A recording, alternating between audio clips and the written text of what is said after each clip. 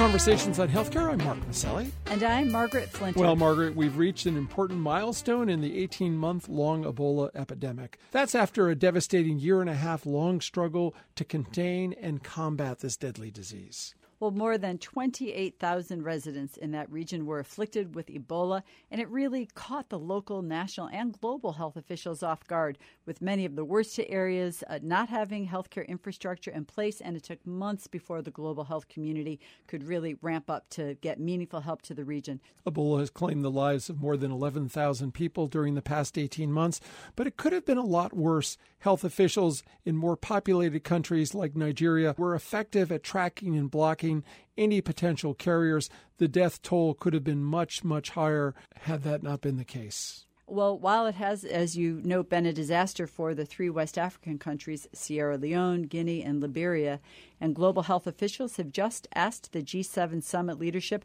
to provide funds for an Ebola-ready response team in the event of future outbreaks. The World Health Organization took some flack for being ill-prepared for the epidemic and especially slow to respond to the crisis. They're hoping to put in place an organized and trained rapid response team if or when other epidemics emerge. Well, global health experts were able to develop some pretty reliable best practices in a short period of time, learning how to contain those infected, how to protect healthcare workers, and educating the communities about how to stay safe. All these were key to eventually containing the epidemic. So many lessons learned here, Mark. Learning from measurements is something our guest today is quite passionate about, Margaret. Dr. Christine Cassel is president and CEO of the National Quality Forum, a nonprofit coalition of healthcare stakeholders seeking to improve healthcare through better measurements. And Lori Robertson, managing editor of factcheck.org, stops by, and she is always on the hunt for misstatements spoken about health policy in the public domain.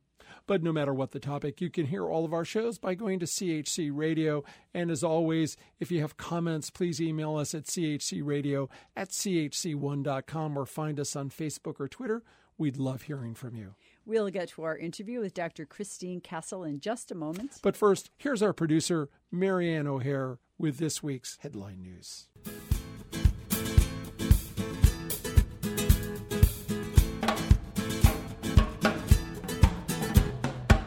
I'm Marianne O'Hare with these healthcare headlines.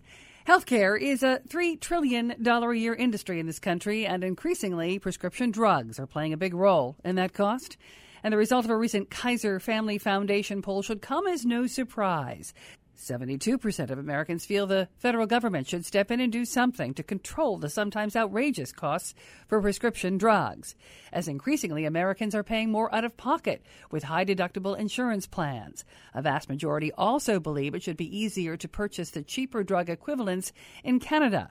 Big Pharma seems to be taking a beating. Only 4 in 10 Americans polled had a favorable view of the pharmaceutical companies. Parity in the bedroom. The FDA has approved a new drug developed to target low libido in women. The so-called women's Viagra comes with some warnings, though. Some of the side effects include a severe drop in blood pressure, especially when accompanied with alcohol. The pill is to be taken daily and is said to moderately increase desire in women. As if you needed another incentive to breastfeed, according to a 30-year study, it appears breastfeeding offers another benefit, improved cardiovascular health over a lifetime. The study looked at over 800 women who breastfed for a month or less as opposed to those who breastfed for 10 months or more. The longer participants had almost 20% less plaque buildup in their carotid artery, a sign of cardiovascular disease or lack thereof. The study looked at other factors, including race, blood pressure, BMI, and cholesterol levels. The lengthy breastfeeding seems to have a prophylactic effect on heart disease. The study is in the August issue of Obstetrics and Gynecology. And according to another longitudinal study conducted by the University College of London and others, the work-obsessed culture does not bode well for workers' health. A study of more than 600,000 participants showed those who worked more than 55 hours per week had a 30% higher risk of stroke and a 13% higher risk of coronary artery disease. I'm Marianne O'Hare with these healthcare headlines.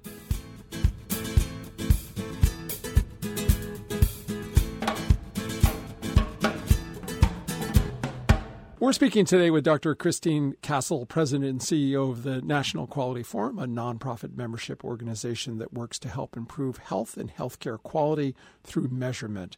An internist and specialist in geriatric medicine, Dr. Cassel served as President and CEO of the American Board of Internal Medicine and its foundation. She serves on the President's Council of Advisors on Science and Technology and has lent her expertise to the Institute of Medicine and the National Institute of Health. Dr. Cassel is a former president of the American College of Physicians and has published extensively. Her most recent book is Medicare Matters.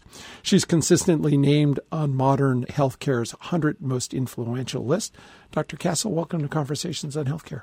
Thank you, Mark. It's a pleasure to be here. Yeah, and the Quality Forum, now 16 years old, was set out to create a best-in-class standards and metrics that could be used to improve the nation's quality of healthcare and help consumers and providers make more informed healthcare decisions.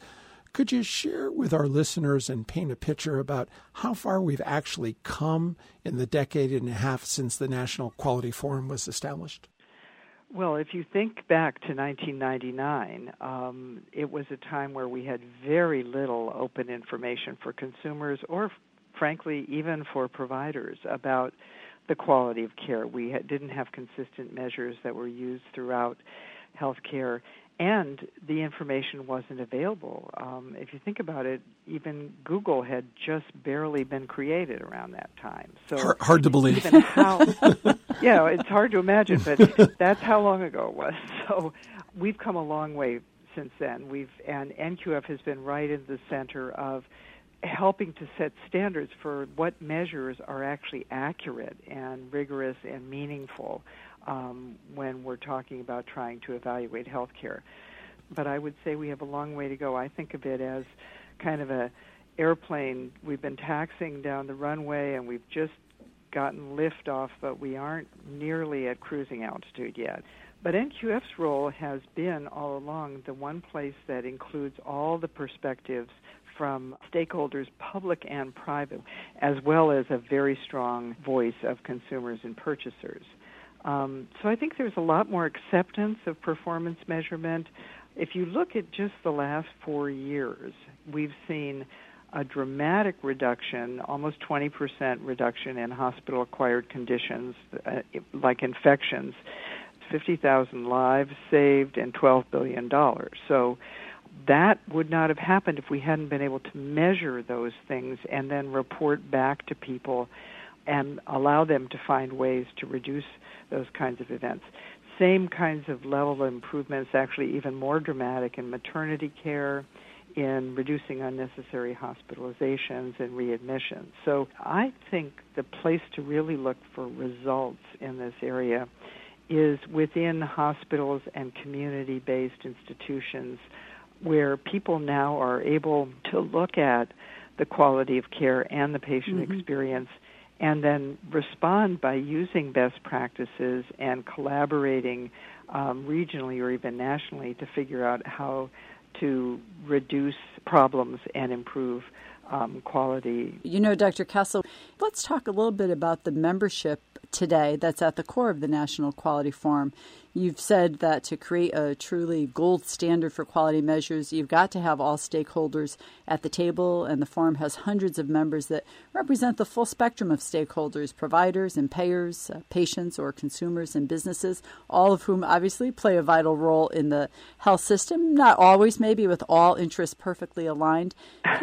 Maybe. Could you talk a little bit about how all these different participants and how do you arrive at quality measures in a way that satisfies all the stakeholders that are at the table? Well, it's right at the core of our mission, and it's actually what makes NQF so unique. There really isn't another organization like this.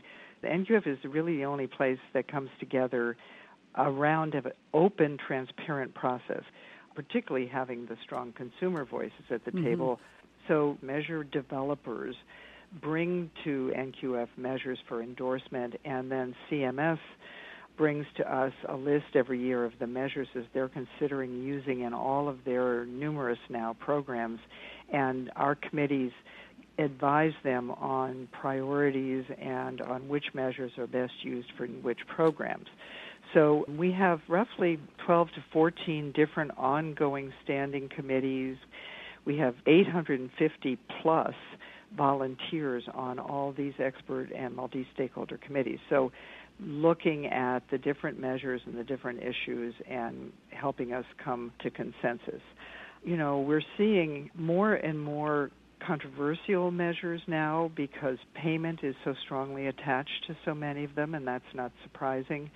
You can have a really, really good measure scientifically, but if it's not feasible to get the data or if it doesn't really address an important issue, then it's not practical to really put that into implementation. So I think one of the things we're able to do through our consensus process is get to the most practical results. You know, I liked your analogy about taxiing down the runway. I was sort of thinking that certainly during that time we didn't have enough data to really take off, and then some would say that we're flooded with too much data and not actionable data right now. But you've talked about these tensions that weigh heavily on the industry. We had Dr. Stephen Stack, who's the president of the AMA, on the other day, describing that his membership is drowning in reporting requirements. Could you talk to our listeners about these industry challenges and the need for better science behind the measurements? First, as a physician, let me just say I'm very sympathetic with Dr. Stack's point, and it is really true that the demand for better information is kind of hitting the doctors with all these different requirements, and there really is a need to align the measures, to get all of the different people who are using similar measures but not exactly the same together and try to reduce the redundancy and reduce the burden of what it costs to collect the data and report it. One day we will have all of this data organically coming out of the electronic records. Mm-hmm. It's interesting, you know, when I first came to NQF, literally 50% of the people I talked to said that just what you're hearing, that we're drowning in measures, there's too much reporting going on, and it's all noise and nobody can make any sense of it. The other 50% are saying we don't have enough measures. From the doctor's perspective, if you're a neurosurgeon, we actually don't have good measures that measure what you do. And if you're a patient and you have an unusual condition, or actually not that unusual, like let's say multiple sclerosis, you want to know about that, and we don't have good measures for that. So I call this the Goldilocks problem. We have too many measures and not enough measures, and we don't have the right measures. So we need just the right measures, and that's where measurement science comes in. Well, Dr. Cassel, for our listeners, maybe you could speak a little bit to what kind of system changes have come about because of having access to better data, because of these quality measures. Give us maybe some examples of the system changes within that led to the better outcomes, and also if you have examples of some health systems across the country that you really think are getting this data sharing right. Within the membership of NQF, I can point to Mayo Clinic, Cleveland Clinic, Geisinger, Denver Health, Kaiser, Intermountain, Mass General and Partners, and many, many more. And each of them, they report these national metrics to the federal government and to state payers, Medicaid, and the private payers as well. And then they identify internally scorecards across the different units of the hospital and share that internally. So it's a kind of a system of using your own data and having everybody within an organization working from the same platform, if you want to think about it that way. And then to say, oh my goodness, look at how much better they're doing over in 6 North, and let's go find out what they're doing differently. And a lot of people are just literally learning from one another the science of quality improvement, and that includes putting in place reminders, checklists that for safety and every single time you go into the operating room, because that's how you prevent errors from happening. So recently, a number of hospitals have done amazing things in reducing readmission by following up with their patients, and some even giving their patients an iPad to take home with them that reminds them to take their medication, has them able to communicate seamlessly with a nurse at the hospital. Lots of sort of creative ideas like that. We're speaking today with Dr. Christine Cassel, President and CEO of the National Quality Forum, a national collaboration of stakeholders aimed at improving health and healthcare quality through measurement. Dr. Cassel also served as President and CEO of the American Board of Internal Medicine. Dr. Cassel, let's talk about the incentive movement, and we're seeing this shift from volume to value. And HHS and Secretary Burwell recently announced some very ambitious goals for the coming year, including ensuring that 90% of Medicare outcomes are tied to quality. Is the National Quality Forum engaged in conversations with them about this reach? We are very definitely, Mark, engaged in conversations with them and with the private payers as well, because they're moving down this road too. They all are part of a national effort called the Learning and Action Network that's trying to align the efforts of the private sector and the public sector, much more accelerated push to paying for value. NQF has been very clear in our measurement science work to say you're not going to be able to just use cost alone and still have consumers know that they're getting value, because value is cost plus quality. It's really about getting rid of the waste and extra cost, unnecessary cost in healthcare, and paying for what really does benefit the patient. But in terms of how to bring providers along, because some physicians and some healthcare systems and hospitals are way far along this way. They've been doing this for a long time, and they know how to think about patient-centered care in a way that doesn't ask every time, is this going to get paid for or not? But for many providers, it's a whole new way of thinking about how you collect information, how you organize your teams, and how you interact with your patients through email or telephone or other kinds of ways. Providing really good quality data that both providers and their own patients can understand and that they really believe in is dramatically motivational.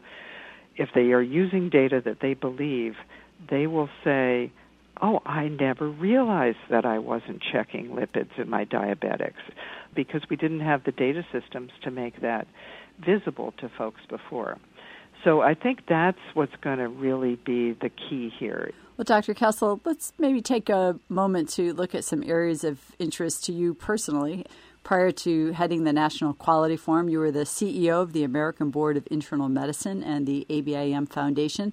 And 3 years ago, ABIM launched the Choosing Wisely campaign that called for providers as well as patients to curtail the overuse of dozens of costly, often unnecessary, and sometimes even dangerous common procedures and medications. Share with us, what kind of impact has the Choosing Wisely campaign had been? How do you see that movement evolving in this era of both consumer-driven and also value-driven healthcare? I am so proud of having been involved in that at the very beginning. And, it was, in a way, something that came from the profession itself, who were beginning to look at all of the concern about the rising costs of care and say, we own a piece of this, and we can be helpful by identifying areas in our own practice that are overused, often because patients have those expectations too. I think the insight that we had at ABIM Foundation was we need to get the doctors and the patients together to talk about this message, because so often when you begin talking about cost of care and reducing overuse, people are worried about rationing and so let's just have the medical experts and patient groups. We were so fortunate to have a robust partnership with Consumer Reports, and I think that was the magic of Choosing Wisely. And now, as you've seen, it's kind of entered the vernacular. This has coincided in an interesting way with the rise of more high-deductible insurance programs.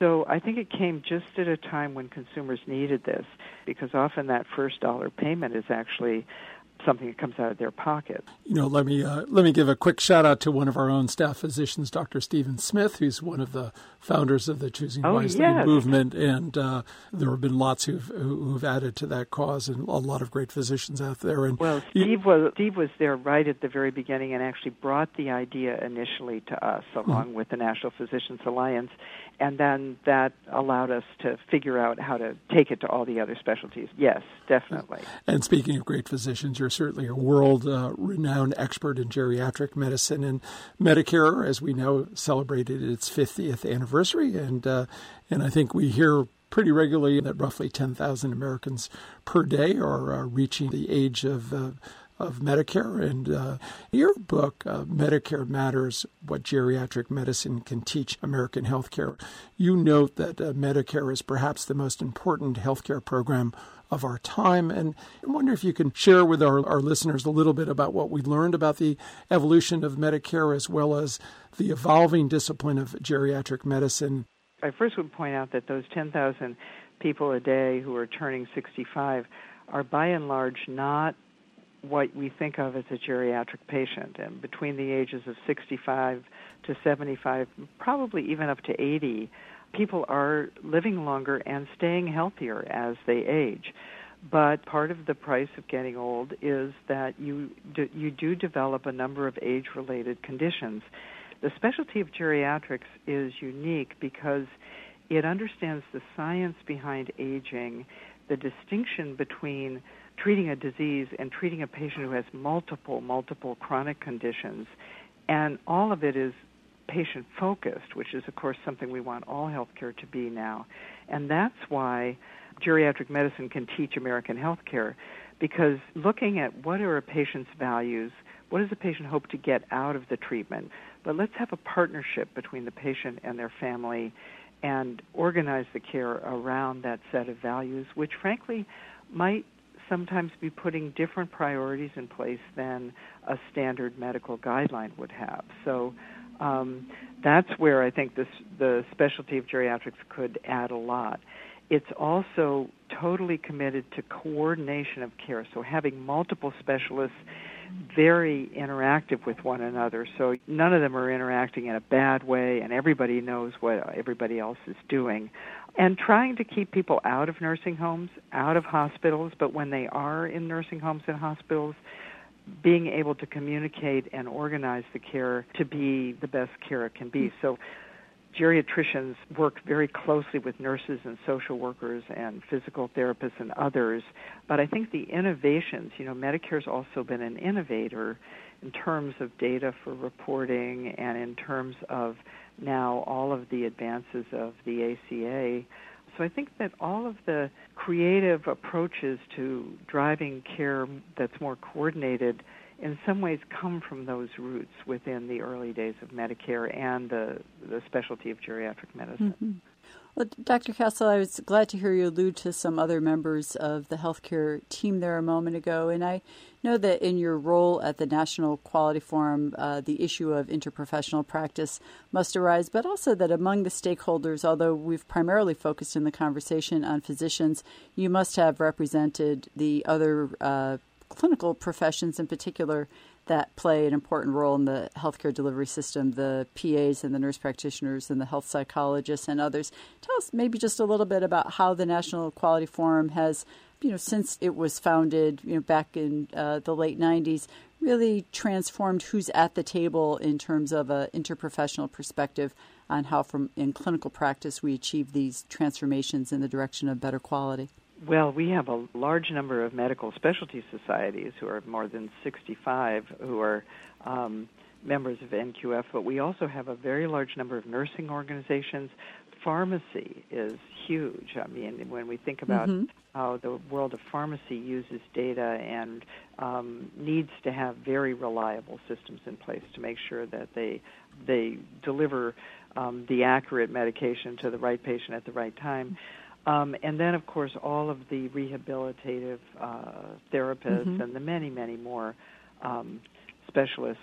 What's interesting to me about this transition and what I call measurement science is that we've tended to focus on the doctor measures because that's who gets paid by and large in our current system.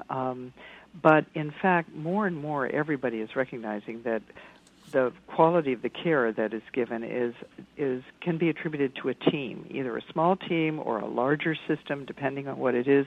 Even in an operating room, of course, it's not just surgeon. And in a group practice, sometimes a doctor will be covering for another doctor. So I think we need to really look at this question of attribution in measurement and who really is responsible for that outcome. And frankly, my perspective as a physician and as a geriatrician is that more and more I think we should be reporting team outcomes and system outcomes rather than the individual person. And that's going to, of course, depend on changing of payment and models and things like that. But I see that as really where we ought to be going. We've been speaking with Dr. Christine Cassel, President and CEO of the National Quality Forum. You can learn more about their work by going to qualityforum.org, or you can follow them on Twitter at NAT Quality Forum. Dr. Cassel, thank you so much for joining us on Conversations on Healthcare today. You're most welcome. I've enjoyed it. At Conversations on Healthcare, we want our audience to be truly in the know when it comes to the facts about healthcare reform and policy. Lori Robertson is an award-winning journalist and managing editor of FactCheck.org, a nonpartisan, nonprofit consumer advocate for voters that aim to reduce the level of deception in U.S. politics. Lori, what have you got for us this week? We often hear about the high price tag of healthcare in the United States. But does the U.S. spend almost twice as much per capita on health care as any other country? That's what Senator Bernie Sanders said in a speech at the Iowa State Fair. But Sanders, who's running for the Democratic presidential nomination, is wrong. The U.S. does spend more than twice as much per capita as the average amount spent by other developed nations, but it doesn't spend twice as much as every one of them. We consulted the most recent data from the Organization for Economic Cooperation and Development, which shows the U.S. spent $8,713 per capita in 2013 on health care. That's more than double the OECD average of $3,453 per capita. After the U.S., Switzerland at $6,325 per capita and Norway, $5,862 per capita, spent the most on health care. But the U.S. didn't spend twice as much as either country, nor did the U.S. spend double the per capita amounts of the Netherlands, Sweden, or Germany. Barack Obama made a similar claim in 2008 when he was running for president. Obama was wrong back then, and Sanders is wrong to make the claim now. And that's my fact check for this week. I'm Lori Robertson, managing editor of FactCheck.org. FactCheck.org is committed to factual accuracy from the country's major political players and is a project of the Annenberg Public Policy Center at the University of Pennsylvania. If you have a fact that you'd like checked, email us at chcradio.com. We'll have FactCheck.org's Lori Robertson check it out for you here on Conversations on Healthcare.